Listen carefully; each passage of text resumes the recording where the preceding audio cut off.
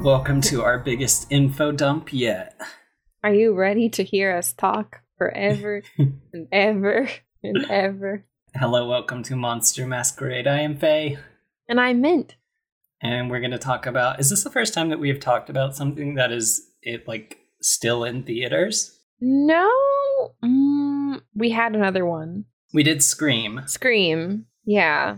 Because they thanked us for coughing on each other. Yeah. Resident Evil?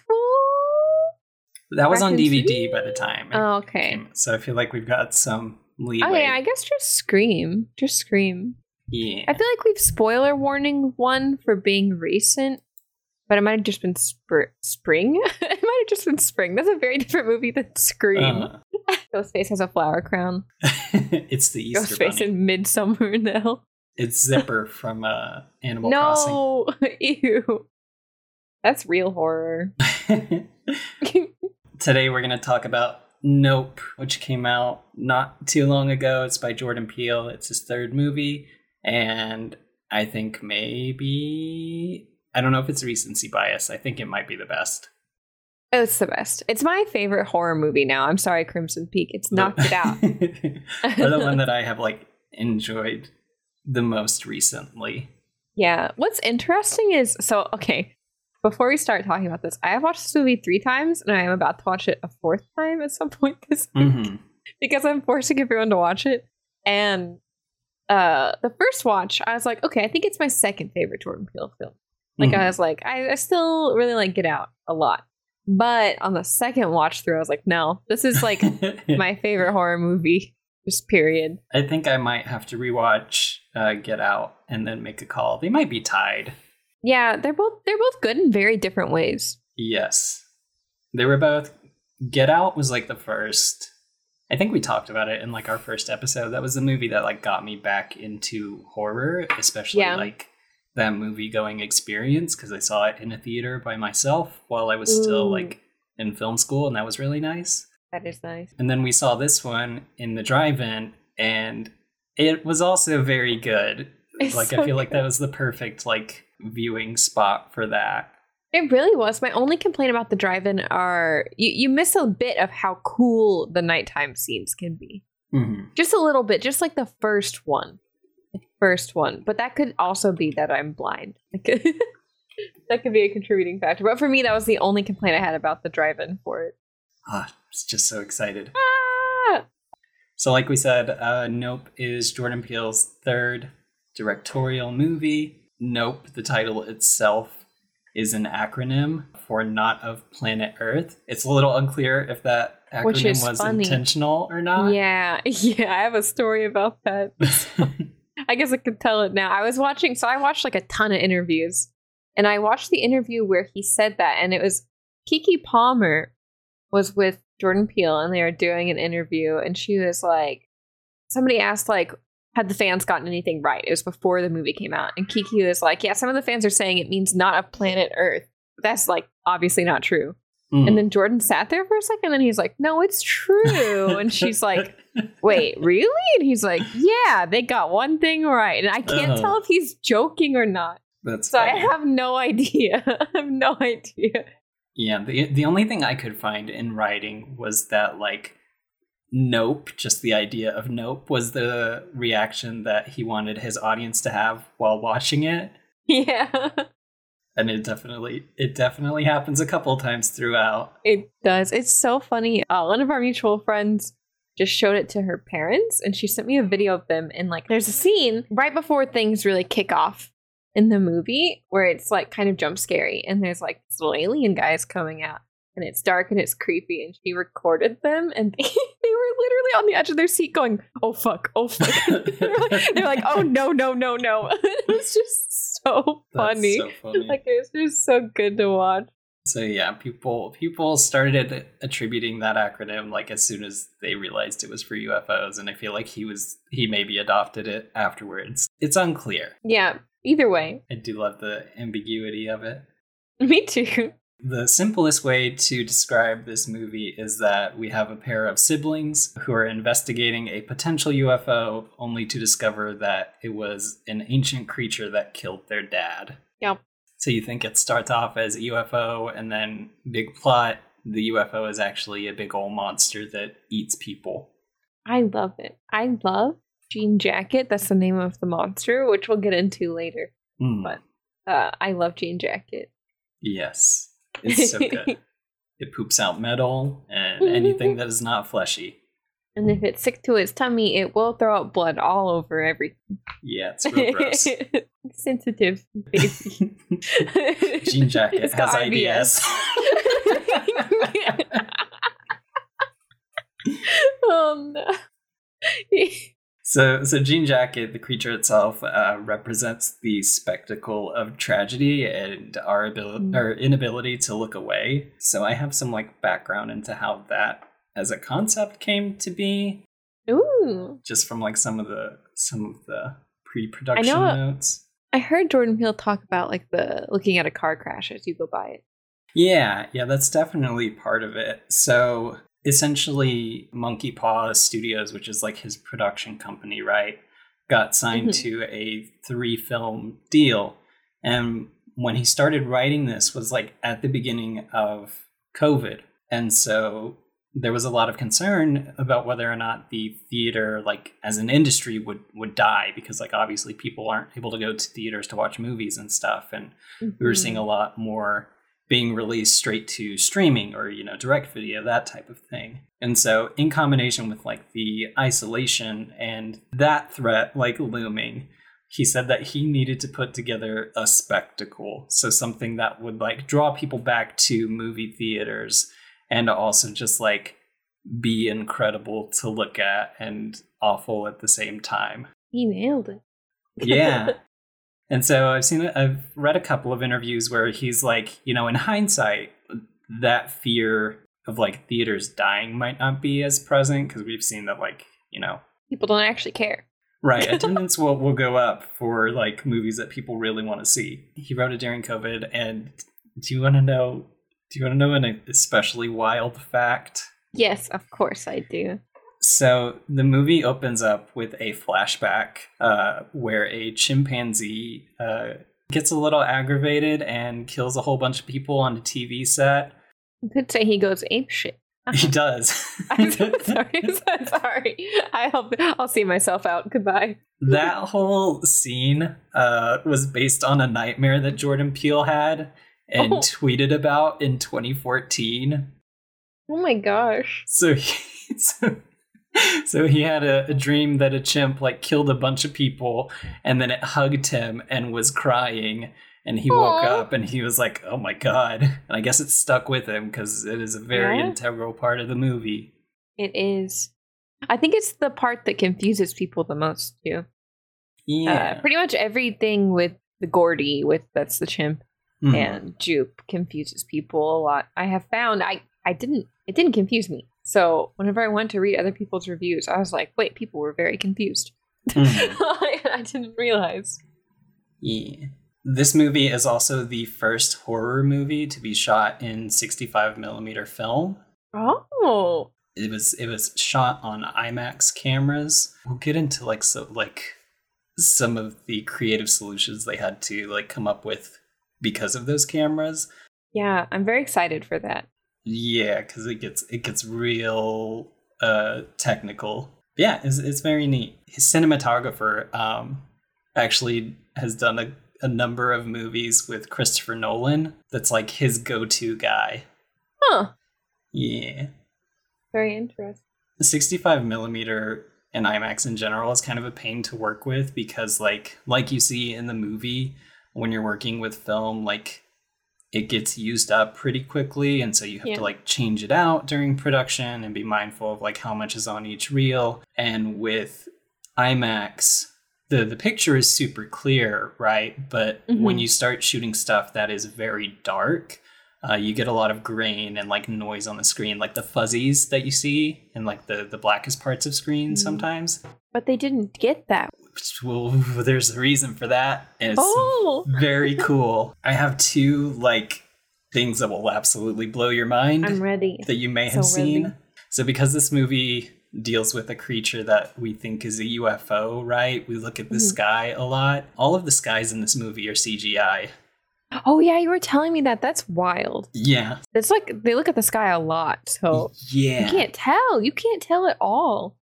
Oh, there was a lot of like research and work that had to be done by the special effects crew, because the other thing with IMAX, because everything is so high detailed, right? Even if you're running a simulation, like if it looks off even a little bit, people are going to pick it up. Yeah. So they did a ton of work to make sure that like all of the clouds looked good, especially when Jean Jacket is hiding in the sky. And then the other cool thing that they did is that, I don't know if it was all of them, but a good number of the scenes that were like at night were filmed actually during the day. Oh, that's, How did they do that? I will tell you this. I don't know anything about making films. I just watch them. Yeah. Do you know what day to night is? No. So it's essentially when you have a scene that is at night, but you don't want to like either film that late or you can't because of like technical limitations. You will essentially film things and then color it in post to make it look like it is night. Oh. And so like I have had to do that for like a couple of things when I was in film school. And so like traditionally what you could do is like, if you're shooting indoors, you could use like a film that was colored for daylight. That'll make things a little bit more blue. And then you can also use like gels and like to color the windows and all that stuff, and use as many like blackout curtains and things you want to like give the appearance that it is nighttime. Huh. So they were just like straight up genius in this film. Yeah, day for night usually looks pretty off, like you can kind of tell. But to get the most out of their visual quality, what they did is they invented a new way of shooting day for night scenes. So they invented it. So They used a 2-camera rig. One of them was an infrared camera, which created these very high contrast black and white images. And then they used that with lasers and a second camera, which like captured the color of like what was being recorded. And then they would use that high contrast film and overlay it and color it so that it looked more like what the human eye sees. So there was still like a bit of like fine tuning that they had to do with focus and color and post, but like the results are incredible. Like you just straight up cannot tell that most of this was shot during the day. I don't know anybody that could tell. Mm-hmm. Huge shout out to the special effects supervisor, Guillaume Rocheron. He has worked on like the new Godzilla movies. He worked on Life of Pi. He worked on Fast 5. His credits are wild, but he worked very closely with the cinematographer to like make sure that stuff looked good. And it also, since they were like filming with actual lights, it gave them like more room to play with lighting. They were able to do things like, shine a light in an actor's face to get their pupils dilating and stuff like that. Ooh. So it's very, very That's so much neat. Work that went into it. It's I so knew cool. that there was, but like I didn't know at that scale, like they invented something, which is really cool. I mean, this movie has to win awards. I know it's not about the awards, blah, blah, blah, blah, blah. But like, come on. No, it is the visual effects and the sound design that like really make like contribute to what makes this movie scary. Yeah, the sounds that Jean Jacket makes they're so cool and so scary. I heard like a sound kind of similar. I was in the car and I heard a sound like that and I instantly was like looking around. I was like, just like that popping sound. Mm-hmm. Oh, so good. It's real intimidating. Mm-hmm. This was filmed from June to November of 2021 in Agua Dulce, which is in California. Oh yeah, I knew it was a real place. You can actually go to the amusement park. I did not know that. Yeah, they have it there. I don't know if it was just a pop up, but I know like the cast was there for a little bit. Like, yeah, that's really cool. I would go. Me too. They've got a huge Nope section for Universal Horror Nights or whatever that like yearly thing they do. Yeah. Oh my god, I want to go so bad. It looks very cool. Hoyt van Hoytema is the cinematographer for this movie. Like I mentioned, he did all those Christopher Nolan things. He was also the cinematographer for Call of Duty Vanguard, which seems wild to me. What? Okay. I don't know how that works. I don't play Call of Duty, but... I don't either, but I mean, I know it's like a lot of work. And I guess it kind of makes sense if he did like a bunch of cool CG stuff for this, so... Yeah. So that's all the camera work that went into this movie and some of the special effects. The design of Jean Jacket itself, it essentially has like two forms. So the first form is like, oh my gosh, I see the little part. That's so funny. Yeah. That's actually, I would go to that. I would go to that too. So yeah, Jean Jacket has two forms. The first one is very simple. It just kind of looks like an off-white traditional UFO shape. It's got like I think in lore it's like 250-foot hole in the middle of it. Oh. And then on the inside is its like big green eye. I love it, and it all is based off Evangelion. Yeah, especially its second form. Yeah, well, there's an angel in Eva. Apparently, I don't remember it, but it's just like a disc, like it looks like a flying saucer. So I was like, oh, yeah. In the lore itself, the Jean Jacket is supposed to be like very light, and it uses like charged ions to keep it afloat. Like within the lore that they developed for this creature, they said it essentially like emits an electronic field around it like an eel would. Yeah, it seemed like it had an eel field. Yeah, and then like that ripply effect, kind of like a sail, so it's just like floating along air currents and electricity. Like you mentioned, Evangelion was a huge inspiration, especially for what they called its biblical angel form. I love biblical angels. They're so scary, and I love them. And they also used jellyfish as like for that form, I think specifically for how it traveled. You can very much see that. Fun fact about the Evangelion reference: they also are drinking Kirin beer, which is the beer that they drink in Evangelion. Oh, it's in funny. several scenes of Evangelion. So they like, you can see it only sometimes, but like whenever they're drinking beer, it's the same brand of beer as it. That's so funny. Great. He also put an Akira slide in it. Yes. A motorcycle slide, and it's so good. It's so good. We cheered. We cheered. He wants to add it to the montage. That's so good. I'm really I'm always here for an Akira bike slide. Yeah. I love it. Backtracking a little bit to the very beginning of the movie, which I think I talked about maybe 10 minutes ago. That whole scene, you're straight up not allowed to use chimpanzees like in film or TV anymore, and they even reference that like in the movie because it can go very badly very quickly. Has. A huge part of this movie is that like even if animals are trained, like some of them, like they're still animals, and some of them cannot be tamed. There's a difference. Just like Britney Spears said. I think she said it. There's a difference between being trained and being tamed, and OJ says that like some animals just like can't be tamed. Oh, it's Miley Cyrus. I don't know why I said Britney Spears. Oh, sorry. I'm so sidetracked. Okay, sorry. That's okay. So Gordy is a chimpanzee that shows up like throughout the movie. It's very clearly like you can tell it is CG, but the person who played Gordy is named Terry Notary, and he did Planet of the Apes, and he was also in Kong Skull Island. So he has some experience playing monkeys. He's got experience playing chimps. He has experience playing chimps and apes and all that good stuff to get like the scaling right for him, because they didn't put him in like a traditional like mocap suit, you know, with like all the ball and stuff. They had him essentially like in a giant thing, and then they had a bunch of camera, I think like 6 cameras set up so they could get him like from a ton of angles wandering around the set, kind of like you would for, I feel like a lot of video games do this now, just like a multicam setup so that you can like see stuff and like really get the expressions, because that was another thing that they wanted to highlight.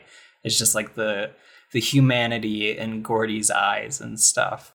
Yeah, Gordy makes me sad. Gordy and Jupe make me so sad. Yeah. And they so like they actually had this guy like in a similar like sweater to what Gordy is wearing in the movie, and the set itself was like built to scale, so it was like, you know, a third larger, I think is what I read, so that it looked like, you know, he was just a little monkey in a big like set.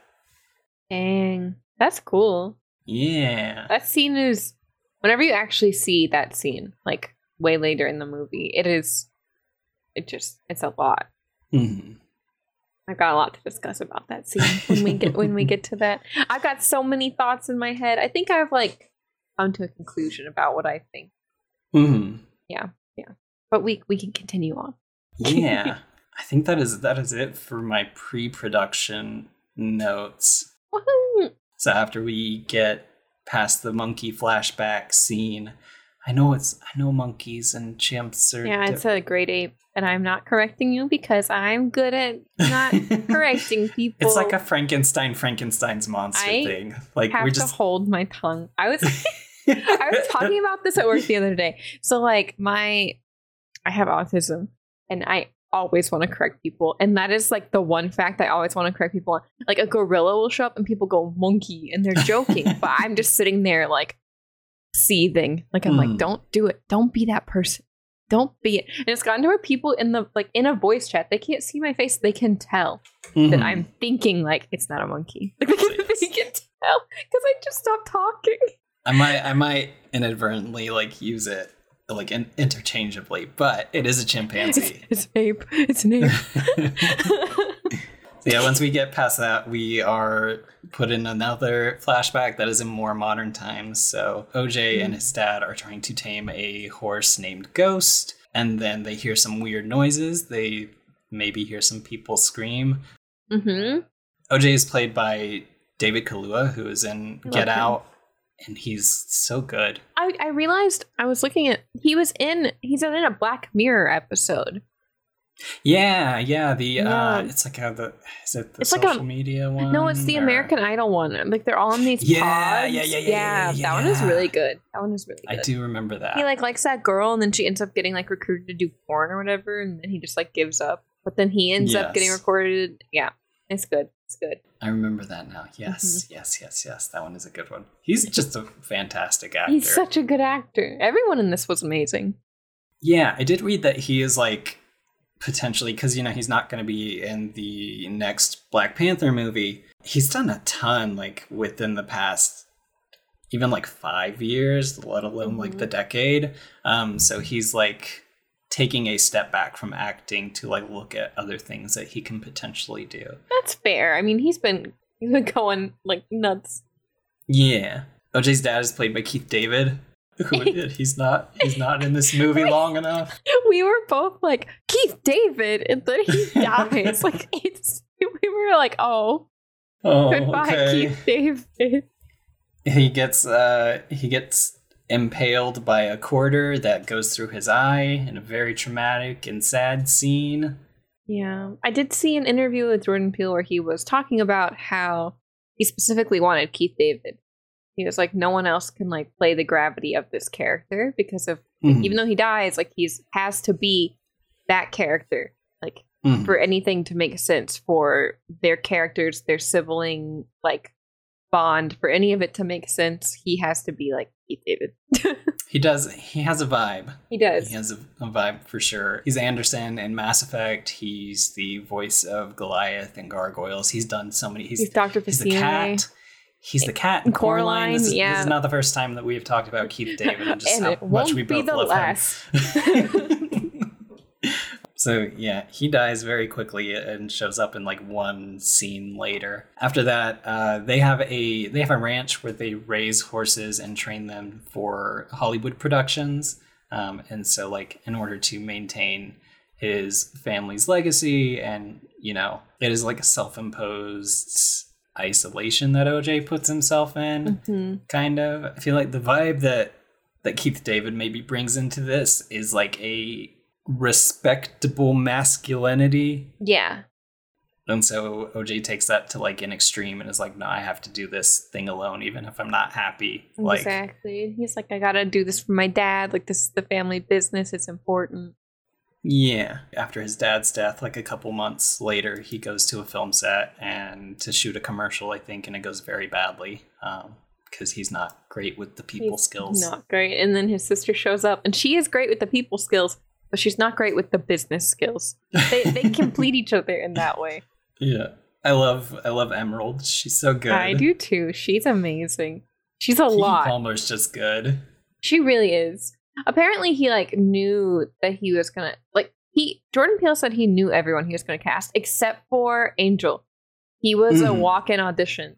And we'll get to him more later, but fun fact, that actor, he read the script and read the lines and like did his audition, and he did it in a like that character Angel was supposed to be like kind of a nerdy like gamer guy, like a well actually kind of person. So I saw like I saw Happy Go Lucky out there a couple times. Yeah, he read it as like a Chad and like a like just like a more like a gamer bro, like more less League of Legends, more Call of Duty type guy. In one interview that I saw, he said that he saw Angel as like a quote Hispanic emo, and that's great.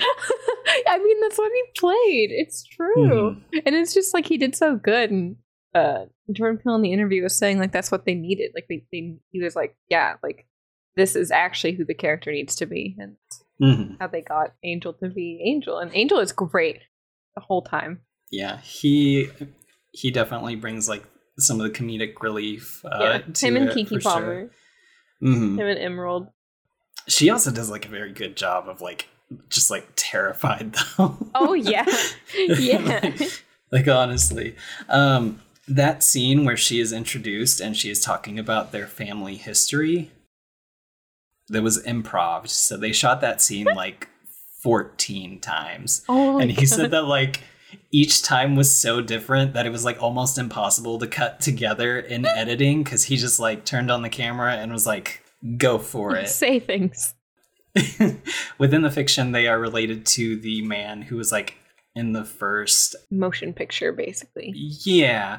The first like progression of film was like 24 frames per second. A very famous horse thing. Yes. So in real life, we do not know that man's name. We know the man who like took those pictures and put together the actual like moving horse that everybody has seen. But the jockey who is riding the horse has been like forgotten to time, probably intentionally. Sad. It's really sad. And so in the context of the story, they are like his great, however many great grandchildren. It makes me happy that like they brought that into this movie to like kind of bring him back to life in a way. And so their family has been like in film since film began, and they've been raising horses and other animals since then. During that introduction scene, we're also introduced to Antlers, who's like this very gravelly cinematographer who is like a play on Werner Herzog a little bit.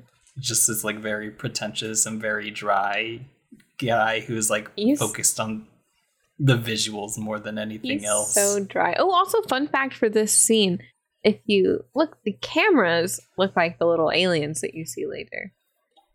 That was intentional. I did not know that. Yep. But yeah, the horse freaks out because they stick a reflective thing in its eye and they lose the job, and they're going to use a CG horse instead.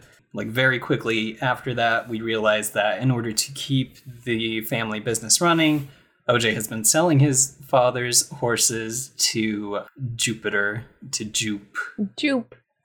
The child star who was in the sitcom where a bunch of people got killed by a chimpanzee. Yeah, Jupe is like so complex. I think it's interesting. I think a lot of people don't like Jupe at first, but I instantly felt bad for him. Like that guy has so much trauma. That guy has really so much trauma. Like, oh man, he needed therapy. Like, get this man some therapy, please. He's played by Steven Yeun, who most people know from The Walking Dead.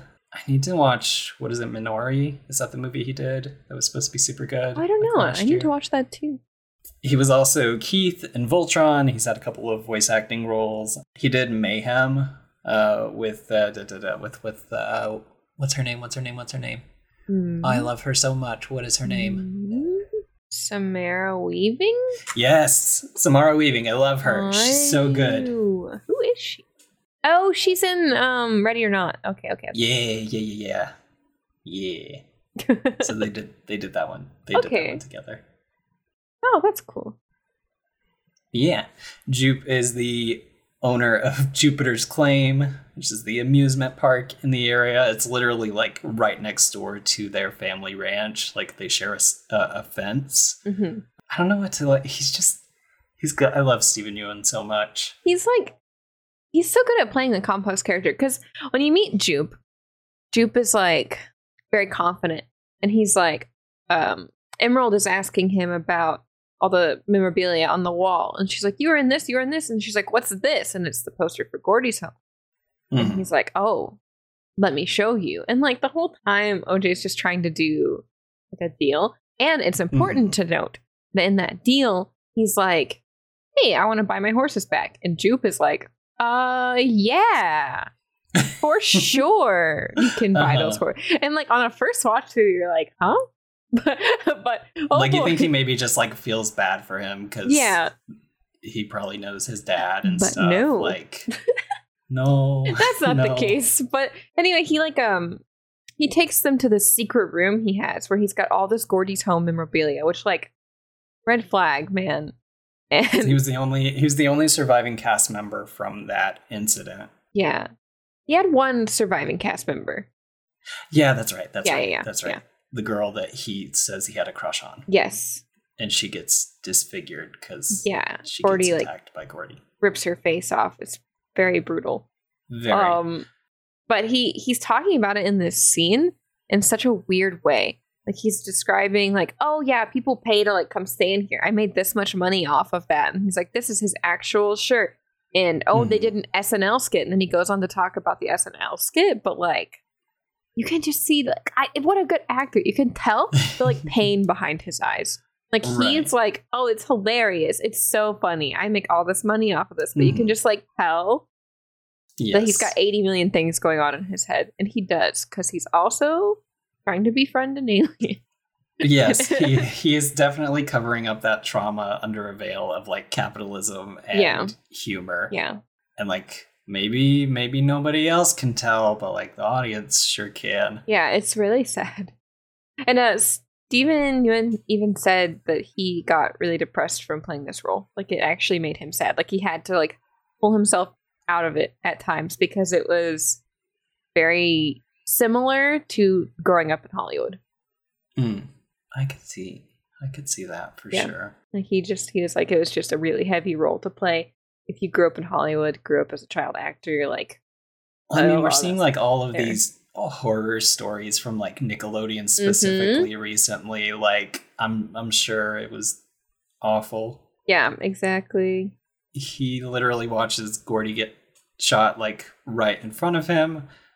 We find that out later. For the fist bump that they were like famous for. And that would be very, very traumatizing. Yeah, I the stuff he saw. We get to see the whole scene later, but basically like a balloon pops and Gordy just goes crazy. He's like ripping people apart. He like I think it's the girl who's disfigured. She's like crying, and he hears her crying and turns back around and just like beats her until she stops moving. And it's like, like very brutal. That scene is a lot. Yes. But before we get into that, they are like figuring out the stuff's going on. Because Ghost runs away. Ghost is just like, nope. And then that scene is so freaking cool. OJ like chased after Ghost, and it's nighttime, which we now know is actually daytime. Thanks to knowledge. But it's nighttime. and you can hear in the distance and you can see like what looks like a tornado. You can hear in the distance Jupe being like, what if I told you in an hour you'll leave here different? Like he's like doing a speech. Yeah, he's practicing for his new show.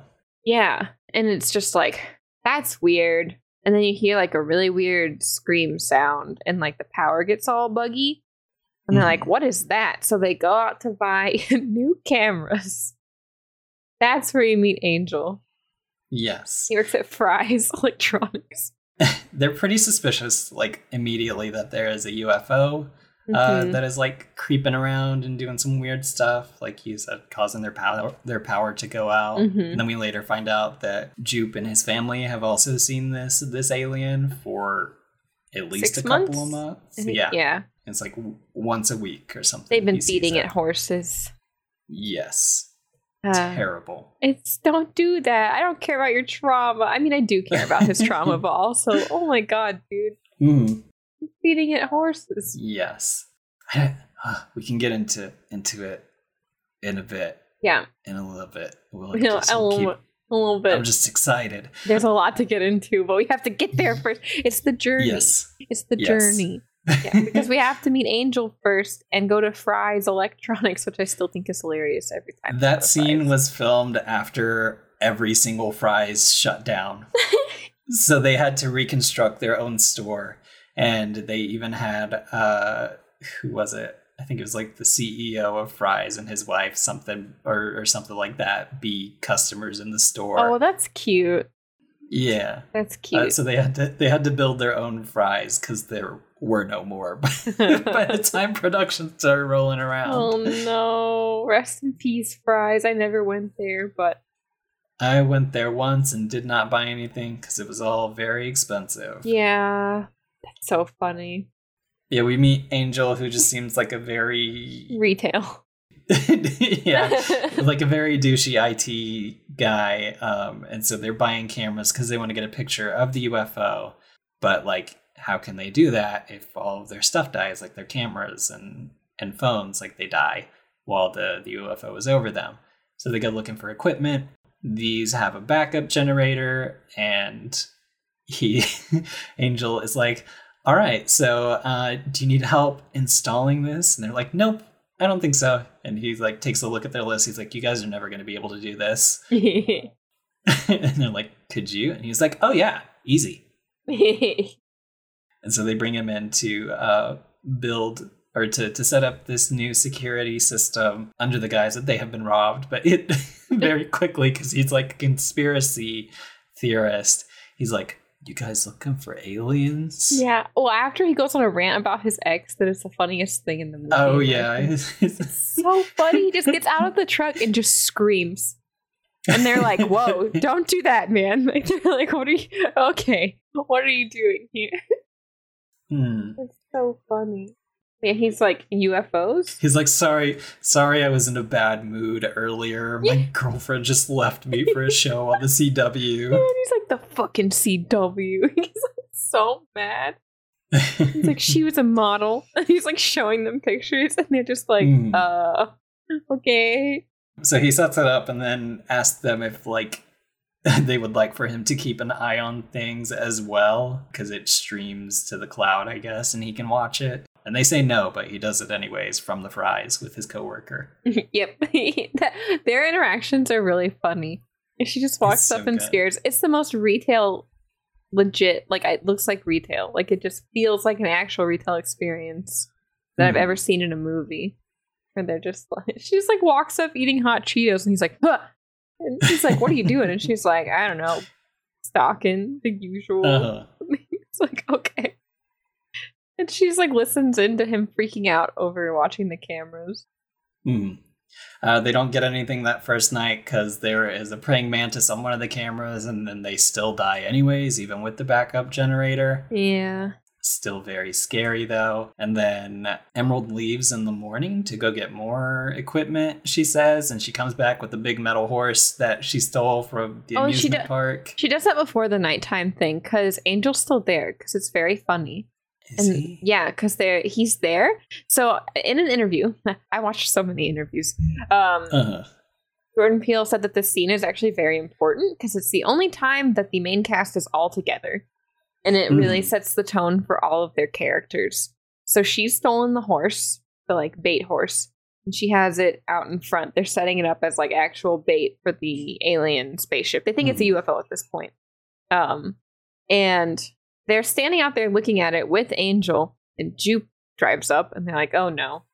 And then Jupe's like standing at the edge of the fence. Jupe's like, hey, where'd you get that? And he says at the same time that Emerald's like, where'd you get yours? Because he's like, we have some like that. And then at some point Angel says something. He's like, you can go now or something. And they're like, you don't live here. Like they're just like, you don't live here. And then Jupe's like inviting them to their thing. And then he's like, thumbs up. And they're like, thumbs up. And it's like so uncomfortable. And in the interview, Jordan said that it's an important scene because they all are so lonely in their own ways, and they desperately want a connection there, but they're all just too far apart, like even physically as well as emotionally, because Jupe's like all the way at the fence, and like he said it's important to show like they're all in their own little worlds at that point and like lonely and like dealing with their own stuff, and they want that connection with each other, but they just can't. I think that's very cool. I like that a lot. Yeah, it's really, they all have like very interesting dynamics between them all, and even when the cinematographer joins them later, he's still like, he doesn't feel like a piece that fits into that puzzle. Like he's just doing his own thing, and that's probably why he dies. Yeah. So yeah, they don't get anything that first night. And then, like, very soon after, Jupe decides to do his show because he has Lucky, the horse, and he's gonna. Oh, there's a scene where where his kids, after they steal the metal horse, Jupe's kids sneak onto the property and scare OJ. It's so funny. It's very good because they're dressed like stereotypical, like, little gray men from, like, Roswell. It's funny. It's very funny. It's so cute. They're like, don't mess with Jupiter's claim. And then Emerald's like, you want to prank us? We'll prank you back. And OJ's like, you stole their things. And she's like, yeah, I forgot about that. It's so funny. And that night also, the alien eats the metal horse. It sucks it up, which is important because, again, it has IBS. Yes.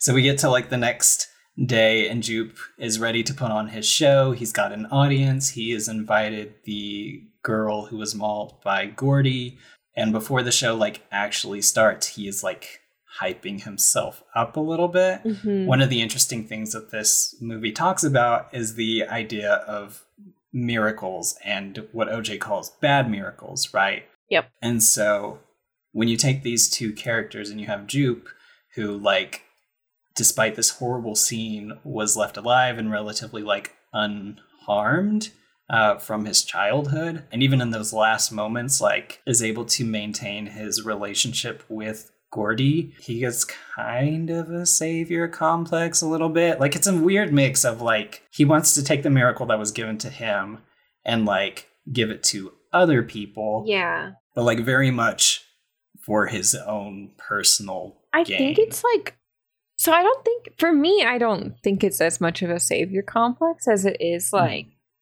he genuinely thinks he's doing good. And like, he's also trying to heal himself and he doesn't know how to. There was a line that I meant to write down during our second viewing that like kind of affirmed that to me, that he kind of thought he was untouchable because he survived that incident. And like part of him might have thought he could have been friends with Jean Jacket too. Yeah, I definitely think he thought that for sure. Yes. I don't think there's any malicious intent behind Jupe though, like at all. No. I think you can want to like uplift yourself in a non-malicious way. Yeah. I guess I just always think of savior complex as like really bad, like just a bad thing to have. Yes, for sure.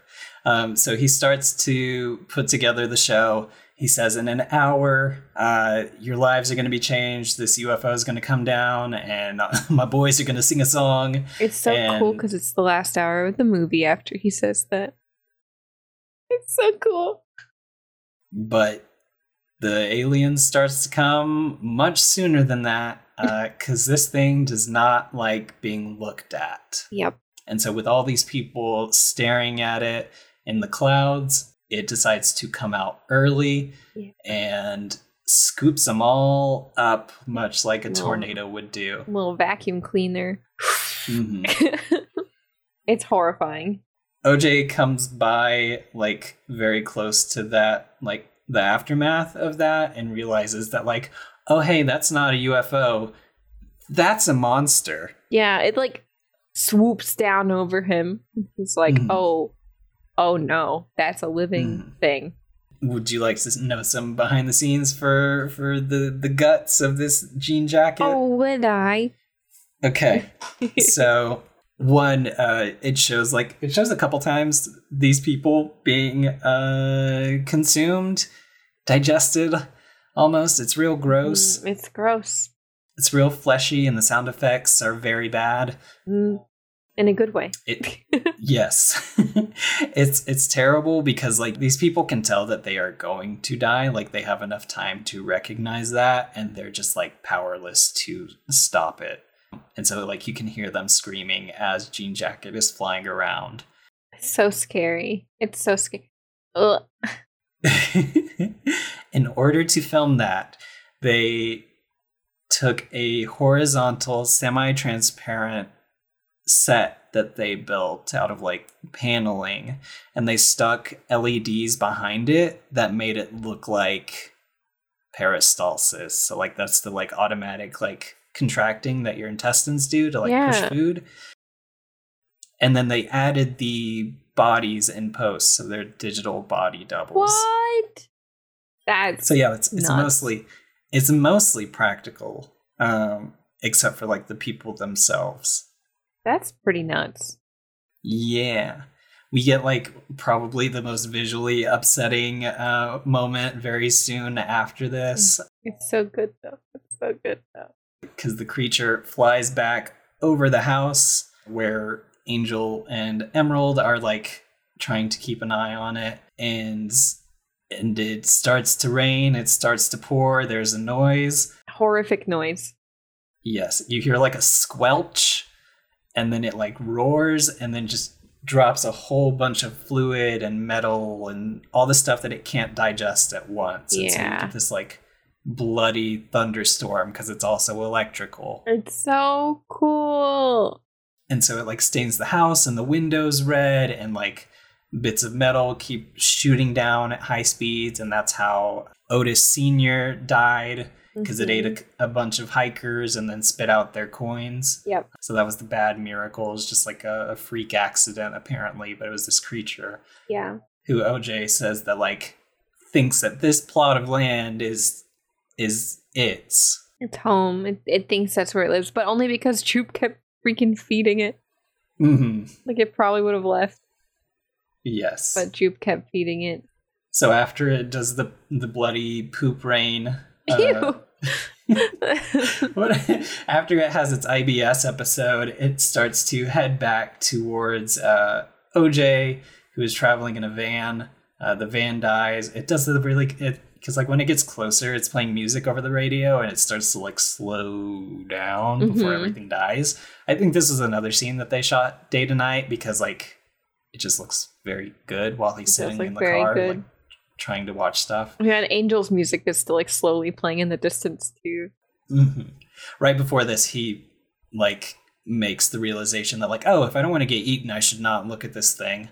Because he does that, like, outside the car, and then he gets inside and starts driving towards the house. And then it drops the metal horse, like, into his front windshield. I think that's the only, like, jump scare in this movie. That's the only big jump scare. It's a valid jump scare. That happens. Our cast is understandably very scared, and they decide to regroup. Angel assumes that they're just going to kind of give up and let this thing, like, have the land. They take him back. He takes him back to his apartment, and he's got of course, he has like a Bitcoin like mining system. Oh my god! Yeah, he's playing VR while smoking a joint. Yes. I do want to say about the scenes that we just talked about before. That segment of scenes is probably like one of my favorite in horror because they like pan out. You see the house dripping in blood, and just like people's reactions when they're watching that are my favorite. They're so good, and like I wear my sunglasses at night. It's playing like slowly and distorted in the background. It's just so good. Definitely watch this movie. It's so good. Well, you should have watched it if you're listening to this. The only problem with like doing an episode this soon is that I cannot put clips into it. Oh yeah, because there are a bunch of like really cool ones that would be rad to show off. So cool. They decide that they are not going to give up on this creature because OJ doesn't want to lose his family's land, and Emerald still wants to like find success for herself, and OJ like outside of that. I like her motivation because like she wants to step outside the shadow that her dad and family members have created, but like also be like, hey, I was part of this and it was really cool. Yeah, that's why Jean Jacket is called that, because she had a horse that she was supposed to train named Jean Jacket, and then Otis Sr. took over training and like never let her do it, and so she felt like very left out and not a part of the family legacy. But OJ was like the only one to acknowledge her. Yeah, so they got a cool sibling dynamic going on. Yeah, they do a cool eye pointy thing at each other. It's cute, really cute. They're very good. She is like primarily wearing his clothes throughout the movie. Yeah, I think she lives in like a trailer or something as part of the grind. Part of the grind. She's on that grind mentality. So after the people get eaten, there's like news coverage about this mysterious event where all these people vanished. They get a hold of the cinematographer who they had met during the commercial. She had tried to like get him on board to capture footage of the alien before, and he wasn't interested. But like after all these people go missing, he's like, "Oh yeah, like I'm down to now I'm interested." I don't know why this has come up so much for me recently, but with his character specifically, he kind of talks about the idea of like creative versus monetary endeavors, because the whole reason he was on that commercial was to like get money to fund his own passion projects, which is also something that like I heard a lot from all of my film professors, right? They were like, oh, you know, you're gonna have to do some like really shitty jobs in order to like have a little bit of time to put out the stuff that you really care about, which just seems kind of toxic to me. It does seem bad. Super great. Very depressing, I would think. Yeah. And so that is like part of his endeavor. This is like the one thing that like nobody else can do, and so like he is down to it for the glory and to like cement his legacy. Legacy is a big thing in this one. And so he goes out to join them. He brings his own IMAX camera that is manual and relies on a crank to record stuff. They raid the amusement park and steal all the wacky inflatable tube men. I love the wacky inflatable tube men. It's so smart. They steal those and the car batteries from all the dead people's cars, and they hook up this like elaborate system so that they can tell where Jean Jacket is. Because like as it's flying over, the tube men will like deflate and sink to the ground. Yeah. Super smart. They are determined to like capture this thing. They've got on, that was another thing, right? Because that was in that same vein as the antlers guy. Mm-hmm. It talks about how if you are like on that grind in the film industry, right, it's not always glamorous. Like those horses that OJ and his dad were trading didn't end up getting used because they wanted to use camels for the Scorpion King. Oh, yep. Yeah. And so like, but they still have the like crew hoodies, this bright orange thing that he puts like fake eyes in the back of. Incredible. So good. So good. So yeah, they have it set up. They are going to like get this thing and get their Oprah shot and be set forever. And then like right as soon as they're about to do that, some guy in a motorcycle rolls up. He's got on a reflective helmet, and he starts asking Emerald a bunch of questions like, don't you want to be famous? Like, come on, talk to me. She gets on the radio and it's like, shit, it's TMZ. Yeah, it's TMZ. It's so good. The TMZ guy is so funny. It's his, in the credits, his name is Edward Muybridge, who is the guy who, like, that's the name of the guy who shot that horse footage at the very beginning of the movie. Oh, that's interesting. So yeah, it's like a nice flip. Like, you only know his name in the credits, and then we don't get to see his face at all because he's just got that shiny. That's a really nice flip. I like that. That's a cool detail. I did not know. I didn't read about that. That's very cool. Yeah. So he is like, okay, well, screw y'all. I'm going to get the footage myself. Like, you missed your opportunity. Yeah. And so he starts riding along, and then Angel's on the radio, and he's like, what happens when a motorcycle going 60 miles an hour meets or suddenly loses power? Yeah. You watch from a distance as he just like flies over his handlebars when the motorcycle dies. He goes, ah! It's so funny. And they're like, oh, he's dead. And then he starts screaming because his arm is broken. Yeah. OJ doesn't want to let him die, so he starts like riding the horse out there, and he's like gonna save him. But this dude like won't stop looking at Jean Jacket because he's understandably like freaked out by this thing in the sky that's like coming closer. And even like until the moment of his death, he is like, take my camera, like get footage, like you got to get this thing. And then OJ's like, yeah, no, I can't stick around for this. And so he also gets picked up tornado style and gets eaten by Jean Jacket. Yeah, they warn him. Yeah, they did. They tried to get him to leave. She was like, oh, you're going to want to go around like this long way in order to get to the amusement park. So it is his own hubris that leads to his death.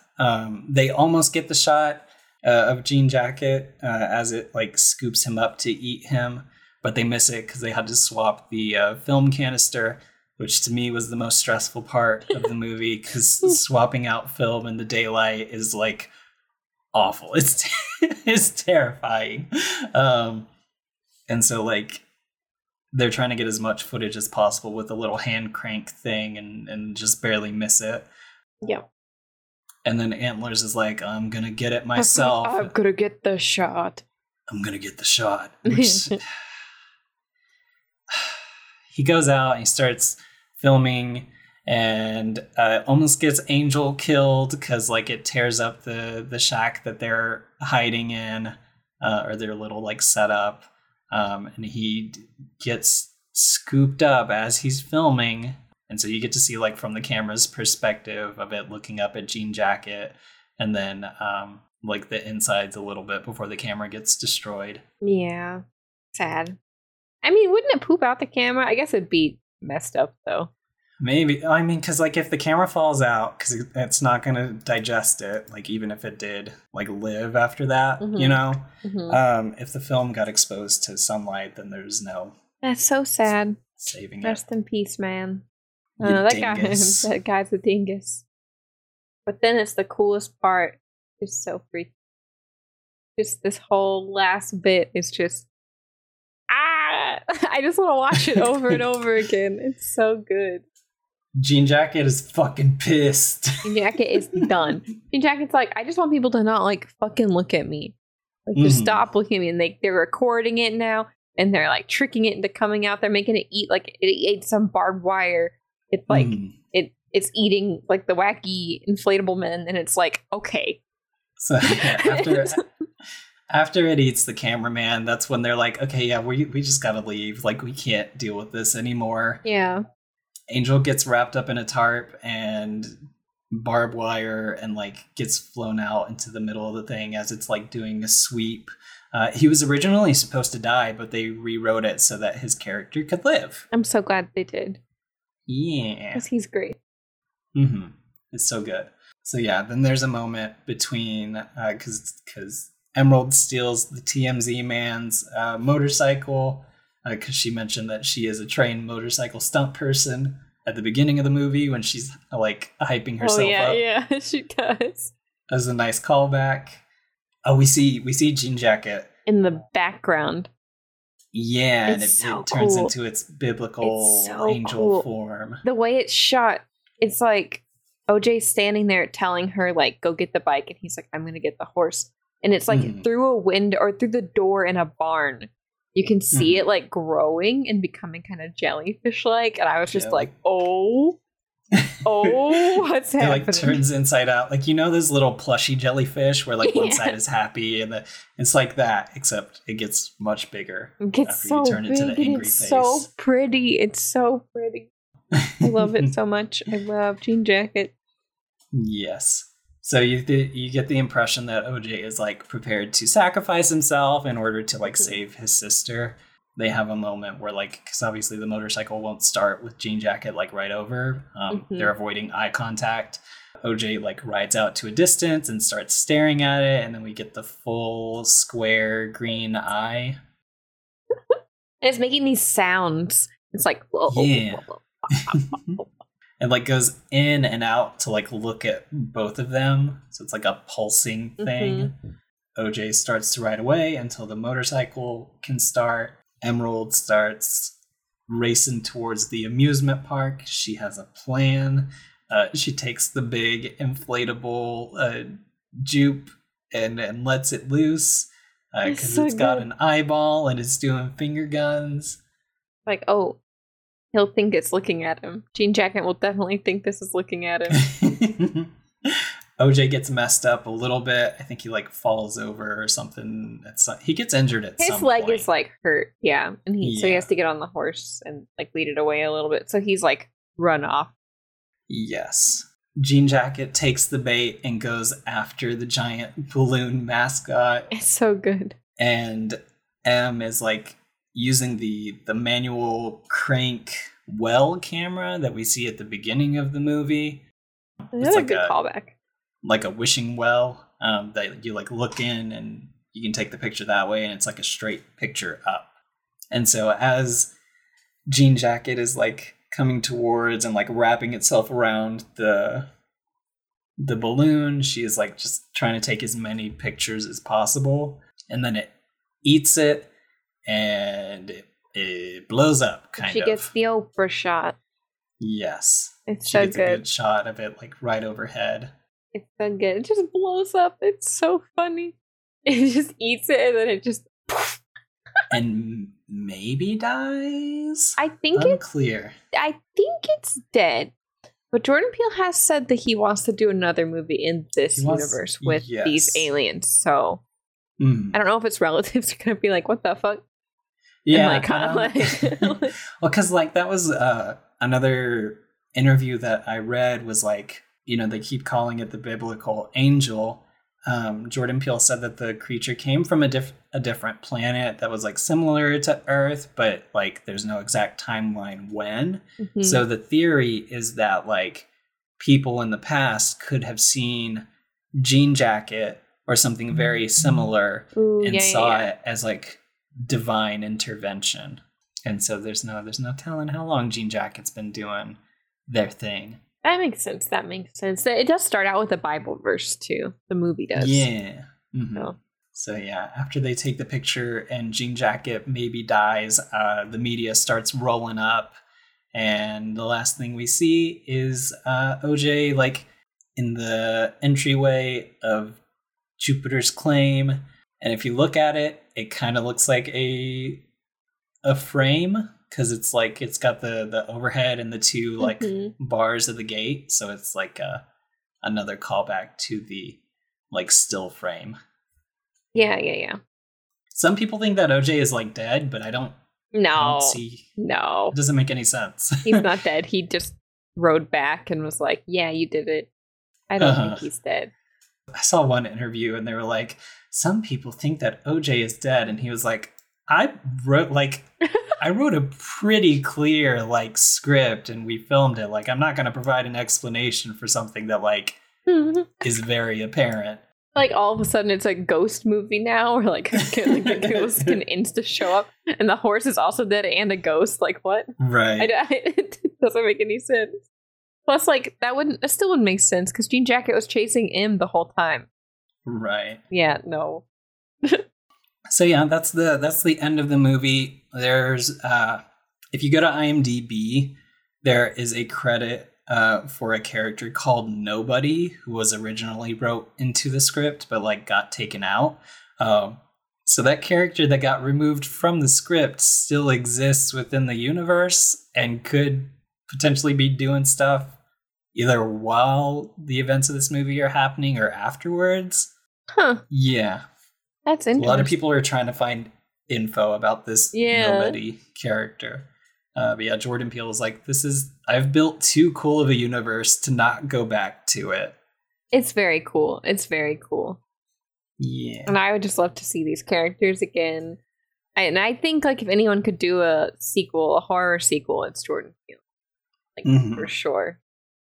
And I love the like the alien is not even evil. It's just an animal. I love that. I love that it's not like I'm here for world domination, blah blah blah. Right. It's just like it showed up here and it's like, ooh, horsies. Ooh, a little hiking group, and it's like, oh, snackies. And then it just goes away, you know? And it's like, don't look at me. Don't look at me. I'm just here to eat snacks, you know? Like you, Pavlov, rang the bell and gave it a bunch of horse treats. Like you can't expect it to not eat you. Yeah, you gave it a bunch of horse treats and then invited a bunch of people to stare at it. So this movie has done pretty well, all things considered. Its ratings are like in the 80s, I think.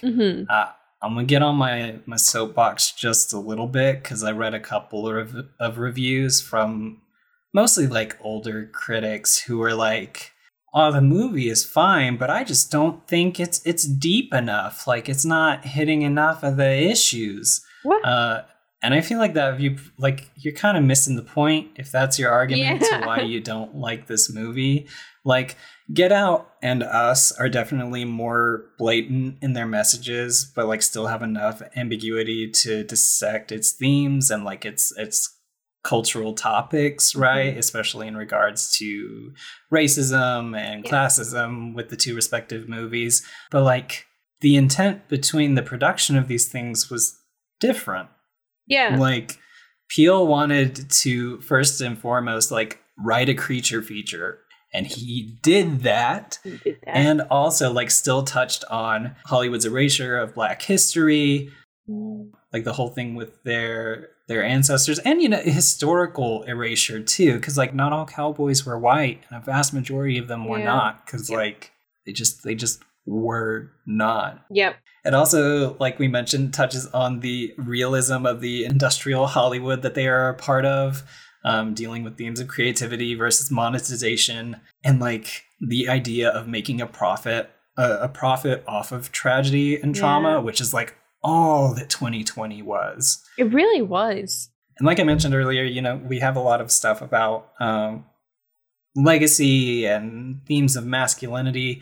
There are a ton of Easter eggs and cool things about this movie soundtrack and visual design and like literally everything that are like shout outs to film history. Yeah, I feel like if you watch this movie and because you can watch it, the general public can watch it and be like, this is an alien movie with some weird chimpanzee stuff that happened. That could be like your takeaway. But I feel like if you're listening to this, or if you went to write a review and you'd be like, I don't like it, you should maybe give it another watch through, because there's so much going on.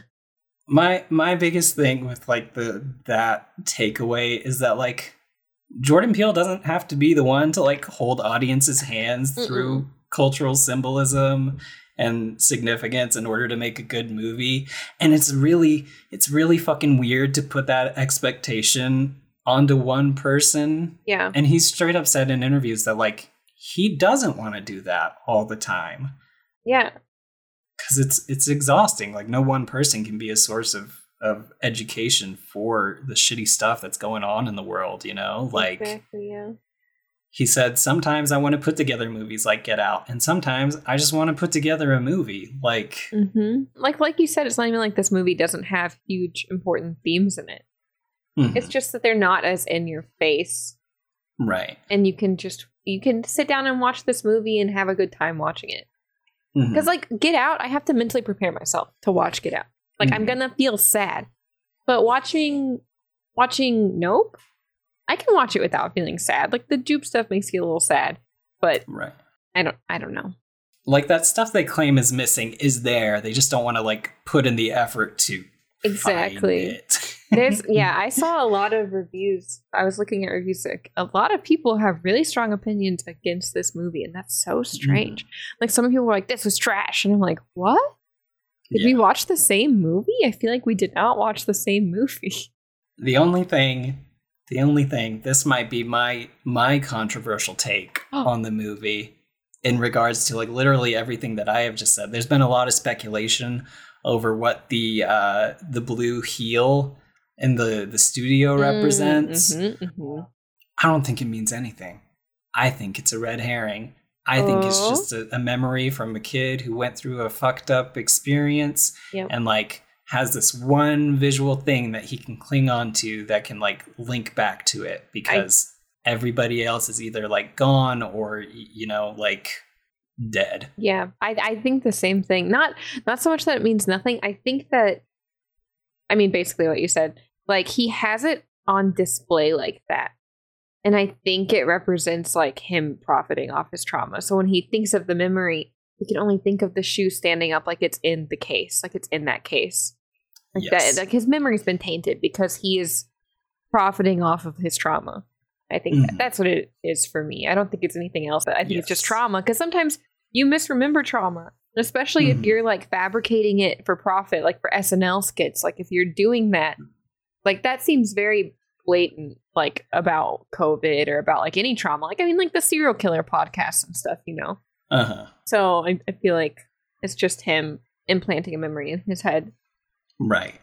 Because like, who knows? Maybe the shoe like did not magically set up like that, but like that's how he remembers it. And so like that's how it's going to be. Exactly. But yeah, I love this movie. I think it's really good. It's so good. I could talk forever about the Gordy's home scene, but I won't, so that you're not stuck here listening to this for 1,000 years. But I've got so much to say about it. Please watch it. Please, like, if you've got a drive-in, get out there. It should also come to streaming, like probably right before Thanksgiving, I would guess, is when it'll hit like digital platforms. I think it's going to be on Paramount. You can rent it for $20 right now. Oh, okay. There you go. Yeah, you can rent it for $20, but I want to own it, so. Yes. This is one that I will, like, seek out and get. I'll get a Blu-ray of it, for sure. Same, for sure. Yeah. Yeah, we didn't go 2 hours. I'm pleasantly surprised. We didn't even go an hour and a half. Look at us. I felt myself rushing through. You were worried. It was okay. It was okay. Towards the end. It's okay, though. I'm just gonna, like... In editing, I'm gonna add like a breath, or I'll just like pitch it down. Like I'll do a reverse Alvin and the Chipmunks so that it's like 75 speed. We're gonna sound like Jean Jacket. Yeah. Do you have anything else to? No, it's just good. It's just good. It's got biblical angels. It's got a bunch of eyeball imagery. It's got creepy sound effects. It's got people being eaten alive. It's got it all. Yeah. It's very good. It's very good. And it's better every time you watch it. Like, I know at the end of the last episode, we were like, oh, we're for sure going to talk about The House because we haven't done an animated thing in a while. But, like, neither of us have been able to stop thinking about this movie. Yeah, so. I'm thinking about it constantly. I'm so, I don't know if my coworkers listen to my podcast, but if you do, I'm so sorry. I'm so sorry. I'm like, you should watch Nope. Hey, you should watch Nope. One of my coworkers doesn't even like horror, and I'm still like, hey, have you watched Nope? And he's like, no. Like, oh, okay, well, you should. That'll be the next one. I have notes on that one as well. Yes, I love The House. I'm glad you watched it. Yeah, thanks for listening. Yeah, go watch Nope. Go watch it. Bye. Bye. You have been listening to Monster Masquerade. If you enjoyed this episode, be sure to let us know somewhere on the internet and consider sharing the show with a friend. If you have a suggestion or topic you'd like to see us discuss, hop on over to our Patreon to unlock exclusive bonus content and do just that. And we'd super appreciate it if you could leave us a review on iTunes. It's the fastest way to help the show grow. You can find us on Apple Podcast, Spotify, or wherever you find podcasts.